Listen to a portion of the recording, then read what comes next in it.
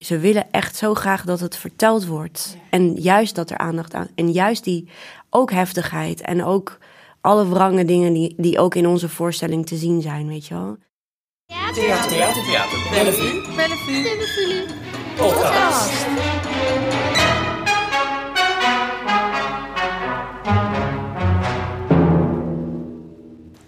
Hallo, leuk dat je luistert. Dit is een nieuwe aflevering van Voor het Applaus, de podcast van Theater Bellevue, waarin we praten met makers die binnenkort bij ons te zien zijn.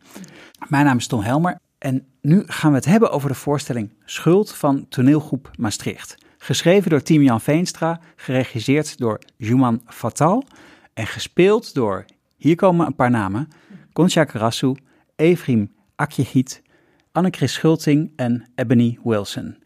En deze vrouwen zitten hier bij ons in de studio. Van harte welkom. Dankjewel. Echt hartstikke leuk dat jullie hier zijn. Anne-Chris, Concha en Evrim, met jullie hebben een verleden in de lunch. Anne-Chris begon bij jou met Niemands Land 2018, tekst. En van Eva Jansen Maneschijn was dat. En Eva Tijken. Eva Tijken heeft geregisseerd. Met Alwin Pulings, die nu ook Pulings. hier weer staat. Ja. Concha, vorig seizoen. Ja, met Wolimte, geschreven door Vera Morina en geregisseerd door Abdel Dodi. Hele mooie voorstelling. Moest ik ook even aan denken toen ik net Schuld weer even bekeek. Ja, wederom een intensief onderwerp. Of tenminste intensief om te spelen ook, voor mij. Het is op een hele andere manier intens. Omdat ik denk dat Wolimte was... het onderwerp was natuurlijk iets heel anders, maar het gaat wel over ook verlies en rouw en processen, oorlog waar je doorheen gaat, onrecht. Het woord moet ook genoemd worden, genocide. Dat zat ook in die voorstelling en ook in deze. Inderdaad, dus het is wel een thema voor mij. En Evrim Akjegiet. Ja, bij jou gingen ook dingen kapot in de lunchvoorstelling die je speelde, maar dat waren meer harten. Ja, precies. Het was dan iets luchtiger misschien. Gebroken harten. Ja, het heet Vreemdgangers. Dat was ook ontzettend leuk om te doen. Met Timothy de Gilde, die regisseerde. En Joep Paddenburg en ik speelden dat we met elkaar vreemd gingen. Ja, en de tekst van Tjeerd Postuma. Ja. Nou, we gaan het hebben over Schuld. De voorstelling die hier staat van 17 november tot en met 20 november. Mooi, zo donderdag tot en met zondag. Echt 4 uitvoeringen in de grote zaal. Heel fijn. Kunnen jullie vertellen, wat is dit voor een voorstelling? We zeiden al, genocide, een van de pittigste woorden die er zijn. Maar waar gaat het over? Ja, jongens, ze wijzen naar mij. Even kan het goed uitleggen. Ja. Dank je. We volgen in Schuld het verhaal van Arjan. En Arjan is een Jezidische vrouw die vlucht na de genocide in 2014. Nadat ze nare dingen heeft meegemaakt, vlucht ze naar Nederland. En dan denkt ze hier veilig te zijn. Alleen komt ze op een gegeven moment in een supermarkt haar ISIS-verkrachter tegen. Want ISIS was de agressor in dat gebied. Ja, ISIS heeft in 2014 een genocide gepleegd. En personage Arjan komt uit de Sinjar-gebergte, waar de meeste Jezidis woonden destijds. En daar is een grote genocide gepleegd. Ja, en we kunnen dat nog ons herinneren uit het nieuws. Er zat op een gegeven moment op een berg, zat een grote groep Jezidis. Die hadden zich daar teruggetrokken om te schuilen, waren daarheen gevlucht. En eigenlijk was die hele berg omsingeld. Alleen al een heel erg verschrikkelijk beeld. Ja. En waarschijnlijk, ongetwijfeld verschrikkelijke situatie ook. Er zijn veel Jezidis omgekomen van honger en dorst, gebrek aan medicijnen. Ja, en de mensen die de berg niet op konden vluchten, de mannen werden vermoord en gedumpt in massagraven. En de vrouwen werden verkocht op de slavenmarkt. Ja. Ik keek even op Wikipedia. De Jezidis is een volk wat al eeuwenlang eigenlijk achtervolgd wordt. En die hebben in 1832 is er een hele grote slagpartij geweest. Toen zijn ze ook eigenlijk de Caucasus vanuit Noord-Irak, min of meer de Caucasus ingevlucht. Ja. Georgië, Armenië. Ja, we weten niet precies hoeveel Jezidis er zijn. De schattingen lopen uiteen van 200.000 tot 700.000 ongeveer.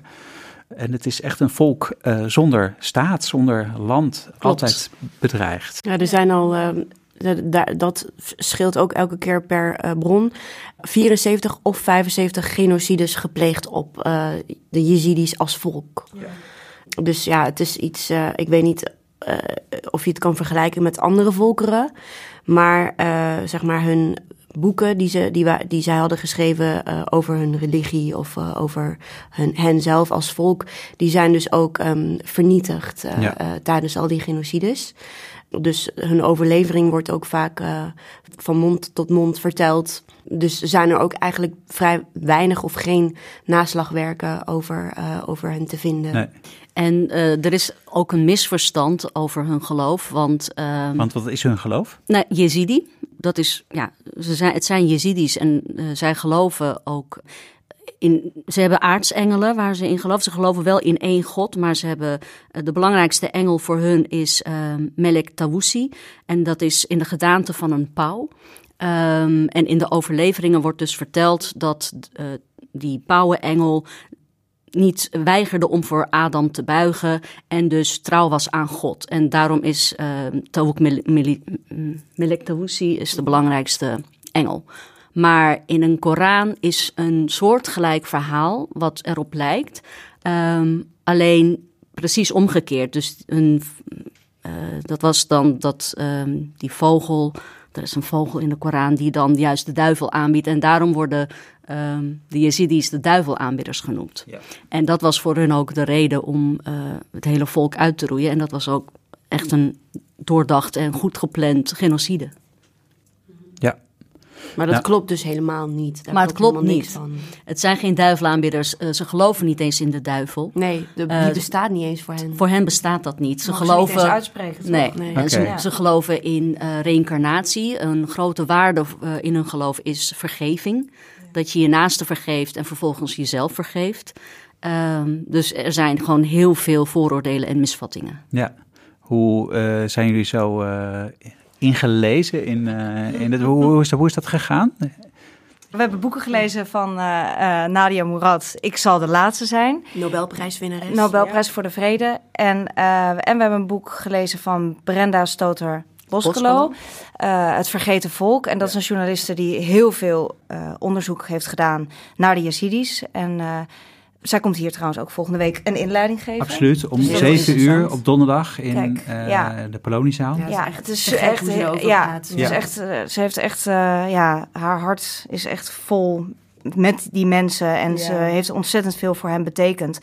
En ja, vooral hun verhaal verteld. En dat is eigenlijk een heel iets wat je gewoon, als je die boeken leest, eigenlijk bijna op iedere bladzijde.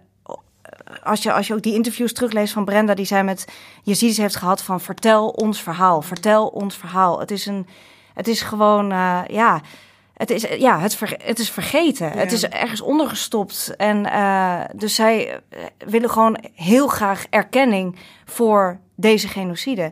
Het is ook nog niet heel lang geleden dat deze genocide is erkend überhaupt, toch? Gewoon officieel. Dus het is gewoon, wanneer was dat? Echt nog niet, in ieder geval. Nou ja. De UN-convention van, ik weet niet meer. 2018 of zo? Een paar jaar geleden volgens mij. Ja. En wij hebben van Brenda ook een kleine college gekregen. Over het geloof van de Jezidis, hun geschiedenis, hun cultuur. Mm-hmm. En Brenda is zelf ook komen kijken naar de voorstelling die wij in Maastricht speelden dan.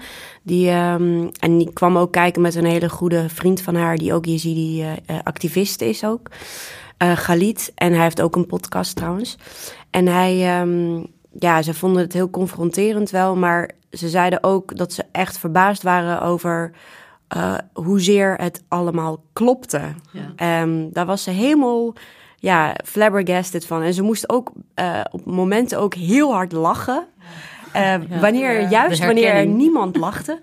Omdat zij die situaties en de absurditeit ervan herkent. En natuurlijk is het ook door Timo-Jan Veenstra ook natuurlijk af en toe wat uitvergroot om de situatie echt goed bloot te geven. Dus buiten alle heftigheid valt er ook echt wel wat te lachen. Ja. En we hopen ook dat dat af en toe dus ook mag. Dat mag gewoon gebeuren. Mag. Yes, zeker. Ja. Zeker. En heeft dit jullie geholpen? En op welke manier helpt jullie dit zo om vervolgens de tekst van Tim en Jan te gaan spelen? Door dat hele onderzoek, door hier zo in te duiken. Ja, je voelt ook wel een verplichting daartoe, hoor. Zeker. Als je dit verhaal... Zeker. Want ik moet zeggen, ik werd gevraagd door Showmaan. Toen dacht ik ook wel van, ik weet hier echt heel weinig van. Ja. Ik wist niet precies waar ze me voor vroeg, zeg maar. Dus ik zei, ik moet hier heel eventjes... Ik moet me echt inlezen. Dus ik wist hier ook echt niet veel van. Dus ik voelde daarin wel echt een soort verplichting. Daarbij want Tim en Jan heeft serieus echt ieder detail onderzocht. Echt alles. Dus dat voel je ook als je die tekst leest. Dus ik voelde ook als actrice van nu kan ik echt niet achterblijven. Dat vraagt die tekst ook. Dat je gewoon precies weet wat je zegt, waar dit vandaan komt. En als een schrijver en een regisseur daar zo in zitten... dan word je alleen maar heel erg aangespoord om dat ook te doen. En dat helpt natuurlijk wel in spelen. Dat je natuurlijk gewoon totaal... Ook dat je de noodzaak voelt om dit verhaal te vertellen. Dat hebben we wel echt door dat onderzoek meegekregen. Op een gegeven moment kun je je kan niet meer wegkijken. Je voelt wel... je moet je hier wel echt aan committen, zeg maar. Ja. Want dit is een verhaal wat te weinig verteld is... omdat ze gewoon te weinig macht hebben binnen de wereld... om het maar even kort te zeggen. Ik kende het toevallig wel, maar dat kwam dus ook omdat... ik daar in die regio ben geweest, in Noord-Irak. En daar heb ik toen een korte film gedraaid met Beri Shalmashi. En zij is Koerdisch, Nederlands. En zij is dus ook een vriendin van Brenda. En ook een vriendin van mij. En daardoor was ik wel al in contact geweest met in ieder geval de Jezidis als volk... en wat hen is overkomen. Dus maar het is wel echt... er wordt zo weinig, inderdaad, wat je zegt, aandacht aan geschonken. En het is ook voor het eerst dat hier een voorstelling over wordt gemaakt in Nederland. Ik weet niet of dat in Europa is zelfs, maar... Zou best goed kunnen. Dat zou best kunnen. Ja. En ze willen, wat Anne-Chris ook zei, ze willen echt zo graag dat het verteld wordt. Ja. En juist dat er aandacht aan... En juist die ook heftigheid en ook... alle wrange dingen die ook in onze voorstelling te zien zijn, weet je wel. Ja. Dat ook wordt laten zien. Ook in die interviews van Brenda was het ook gewoon die vrouwen die... op een gegeven moment, Brenda heeft ook wel eens aangegeven... gaat het nu te ver? Kunnen we dit allemaal vertellen? Die vrouw alles moet verteld. Ze moeten gewoon precies weten wat er gebeurd is. Dus, En Brenda vertelde ook in haar onderzoek... kwam ze meer media-aandacht...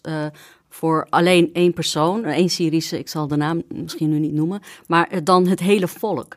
En het is niet zo dat wij niet vinden dat daar geen aandacht naar mag. Er is dus meer aandacht voor mensen, voor Syriëgangers geweest. Dat is eigenlijk de premisse van de voorstelling. Van hoe kan het dat de Syriëgangers uit Nederland en natuurlijk West-Europa, dat daar enorm veel debat over was en ophef over was, terwijl daar door ISIS enorme misdaden zijn gepleegd. Daar zijn ook slachtoffers. En die slachtoffers zijn ook gevlucht. En die wonen ook in Nederland. En wanneer gaat het over hen? Precies. Ja. Dat is eigenlijk de grote reden geweest voor... Deze voorstelling, omdat we vinden dat de balans ook zoek is geraakt daarin. Theater. Podcast. Ik wil graag een klein uitstapje maken.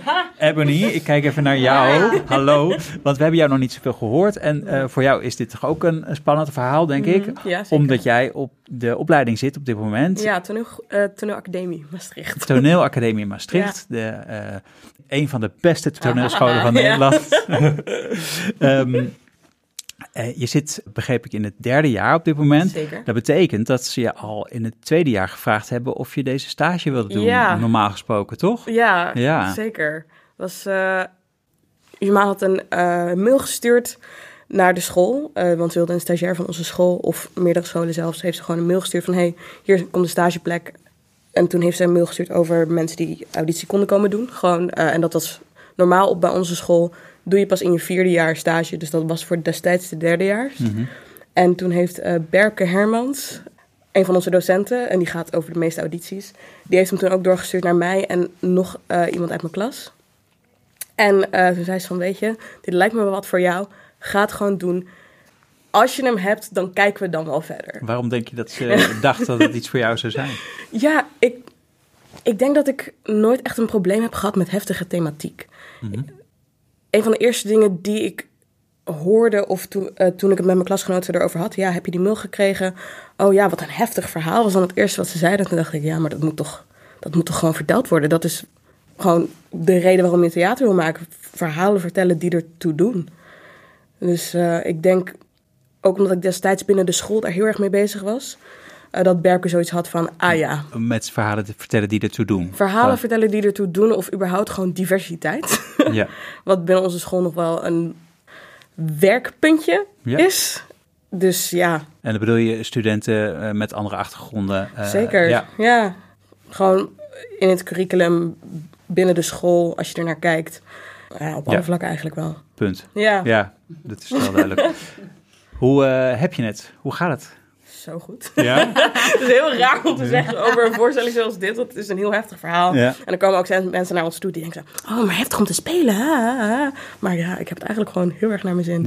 Ja. Het lijkt me, het zijn een beetje mijn collega's geweest. Ik stond niet met ze op de vloer, maar het lijken mijn hele fijne collega's om mee op de vloer te staan. Zijn ook, zeker. Ja. Zeker. Echt mensen waar je ook gewoon op je bek kan gaan. Dat is echt heel fijn om te hebben als stagiair, maar gewoon überhaupt als werkend mens, denk ik. En ben je wel eens op je bek gegaan? Oh, zeker.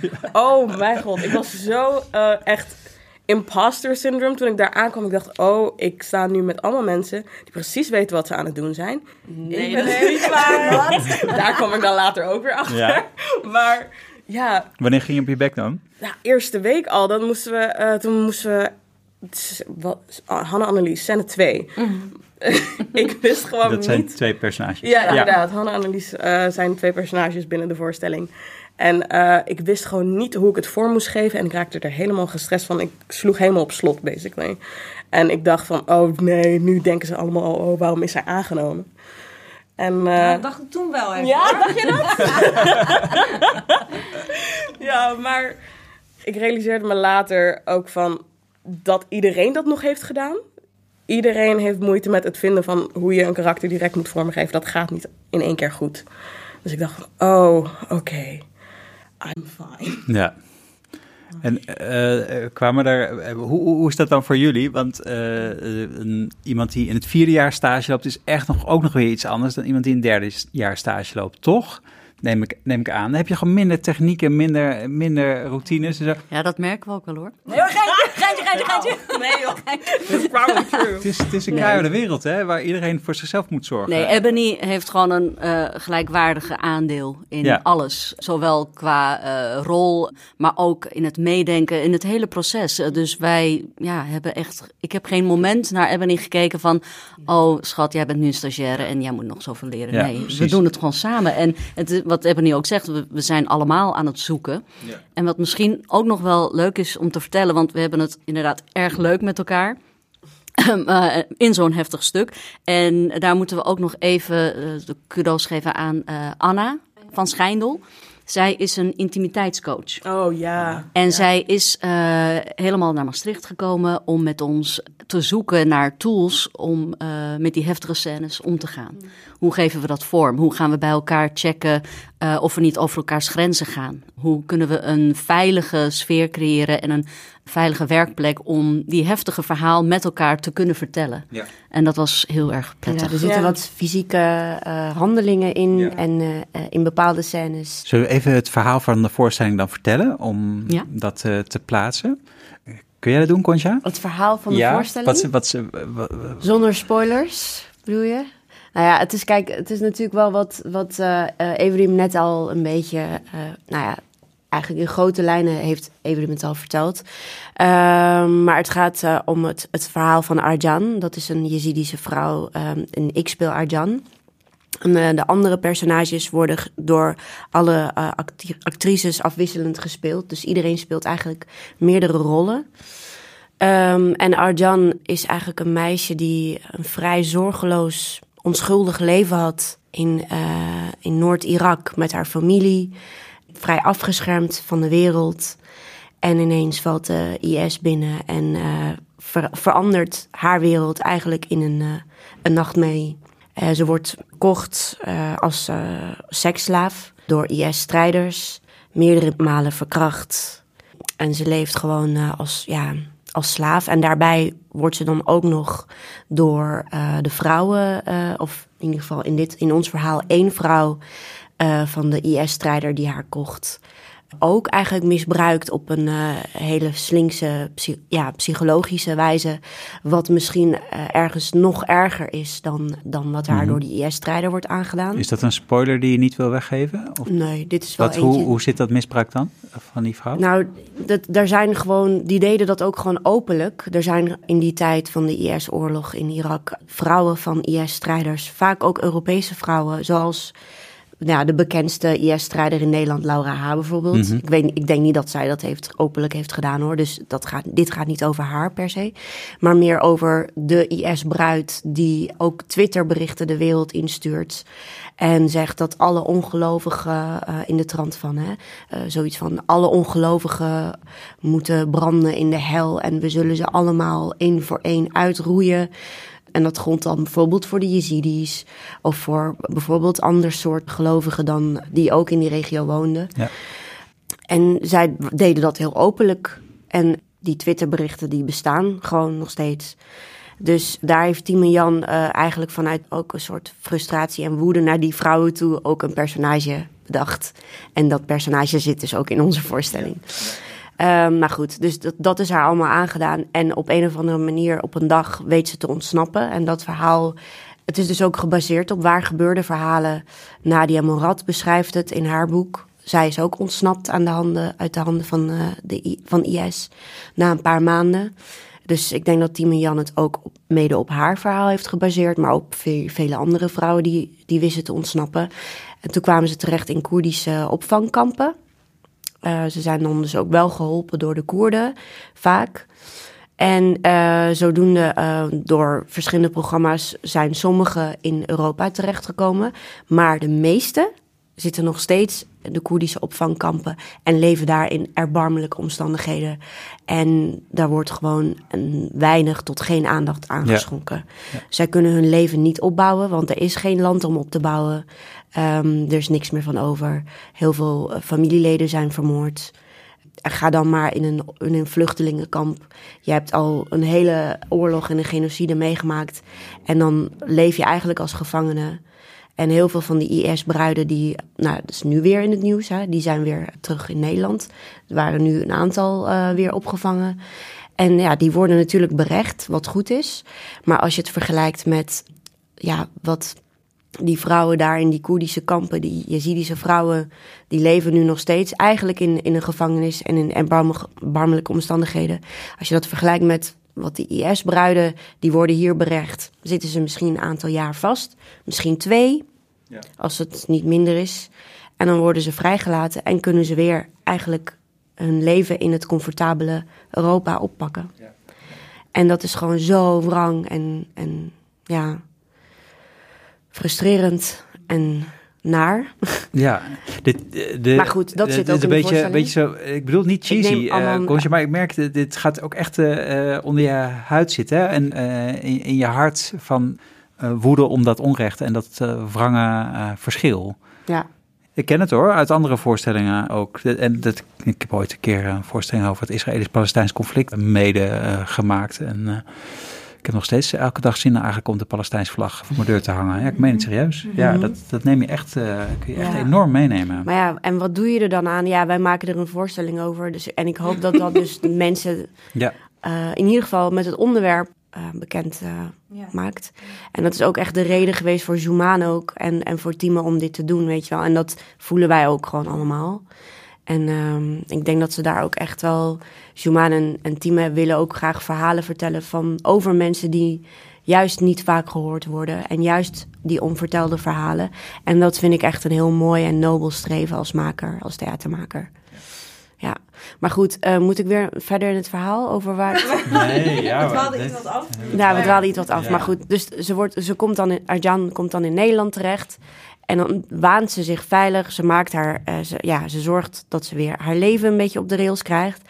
En van de een op andere dag ontmoet ze ineens, ziet ze haar IS, de man die haar verkracht heeft en haar verkocht heeft of gekocht heeft, in de supermarkt lopen. En je denkt, dit is te bizar voor woorden, dit verzin je niet. En dit is maar dit is waar gebeurd. Ja, dit is waar gebeurd. Ja. Gebaseerd in ieder geval op waar gebeurde iemand verhalen. Die dit echt heeft meegemaakt. Ja. In Duitsland was dat geloof ik. Hè? En die vrouw die dit meemaakte, die is gewoon teruggegaan naar een Koerdische opvangkamp. Omdat ze zoiets had van, ik ga liever terug daar, naar die Koerdische opvangkamp, dan dat ik denk dat ik hier veilig ben, terwijl ik dat niet ben. Dus zo traumatisch is dat. Dus je denkt gewoon, soms denk je, dat kan niet waar zijn. Maar de werkelijkheid is gewoon vaak nog absurder dan de theaterwerkelijkheid. Dan komt ze dus die IS-strijder tegen. Ze probeert daar iets aan te doen. Ze wordt niet gehoord. En dan neemt ze het heft in eigen handen. En besluit ze die IS-strijder op te zoeken. En dan laat ik het daar. Ja. Want dat is de cliffhanger. Ja. Ook in de voorstelling. Ja, begrijp ik.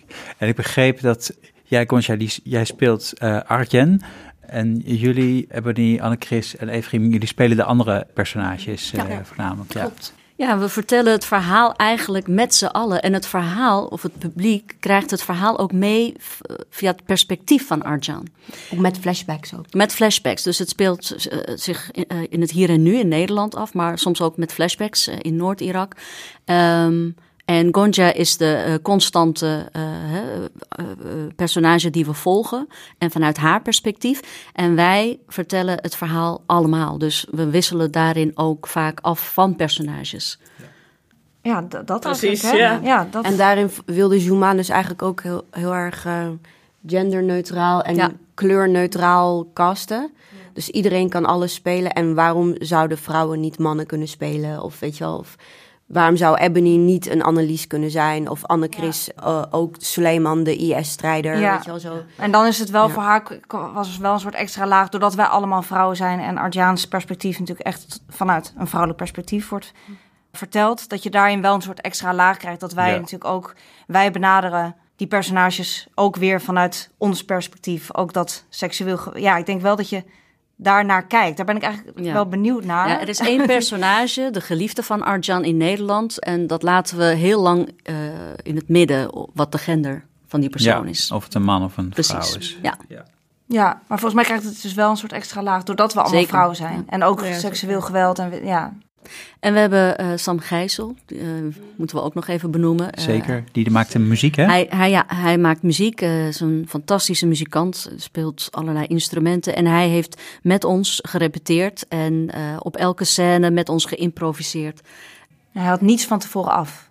Dus het is gewoon, hij kwam gewoon aan in de repetitie en met ons is hij gaan meegaan. Dat was ontzettend leuk om mee. Dat is echt fantastisch. Ja. Echt als een van jullie heeft hij ook gezocht. Ja, dus dat is leuk, ja. Dat is een leuk proces. Had ik nog nooit eerder meegemaakt. Nee, ook niet. Dus dat was heel tof, ja. Fijn. Dank jullie wel voor het vertellen van dit verhaal alvast. Nou kunnen we beter geïnformeerd kijken. En het is echt heel aanstekelijk wat jullie verteld hebben. Dus ja, ik ben heel benieuwd. Ja, en hier in de Smoeshaan is ook een Jezidisch menu samengesteld. Dus er zit ook gewoon echt zo'n soort van programma omheen, om de voorstelling heen. Dus dan kan je dus kennis maken met de Jezidische keuken. En we hebben banners. We hebben ook banners. Na de voorstelling kan je ook een QR-code scannen. En, en dan kan je van Jezidische gerechten, recepten tot aan de Free Yazidi Foundation kun je allerlei informatie vinden. Ja. En de tapijt, dat is ook wel toch leuk. Even om nog te stellen. De tapijten in de voorstelling komen ook echt uit... Ja, ze is daar gaan ophalen uit Sarah Nixon, Noord-Irak. De decorontwerper. Die is zelf naar de Yazidi-kamp. Precies. Maar Free Yazidi Foundation, toch? Die hebben daar een soort werkatelier. Ja. De kleden zijn geweven door Jezidische vrouwen. Super, dat wil ik zeggen. In Noord-Irak. In Noord-Irak, in de kampen. In de kampen, ja. En omdat er geen postservice is daar, zeiden die vrouwen in het kamp tegen Sarah, de kostuumontwerper, kom me ophalen, want anders komt het daar niet. Toen dacht ze, waarom niet eigenlijk? En toen heeft ze daar bezocht en dat was heel waardevol. Ja. Nou, beste luisteraar, fijn dat je weer luistert. Het spreekt voor zich, dit verhaal moet verteld worden, maar het moet ook gezien en gehoord worden. Dus kom alsjeblieft. En dan zien wij u 17, 18, 19, 20 november. Perfect. Dankjewel, Gotcha. Yes. Kom allemaal.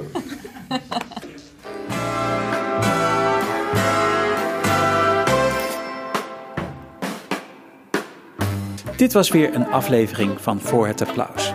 Vond je het leuk om te luisteren? Mooi. Wil je geen aflevering missen? Abonneer je dan.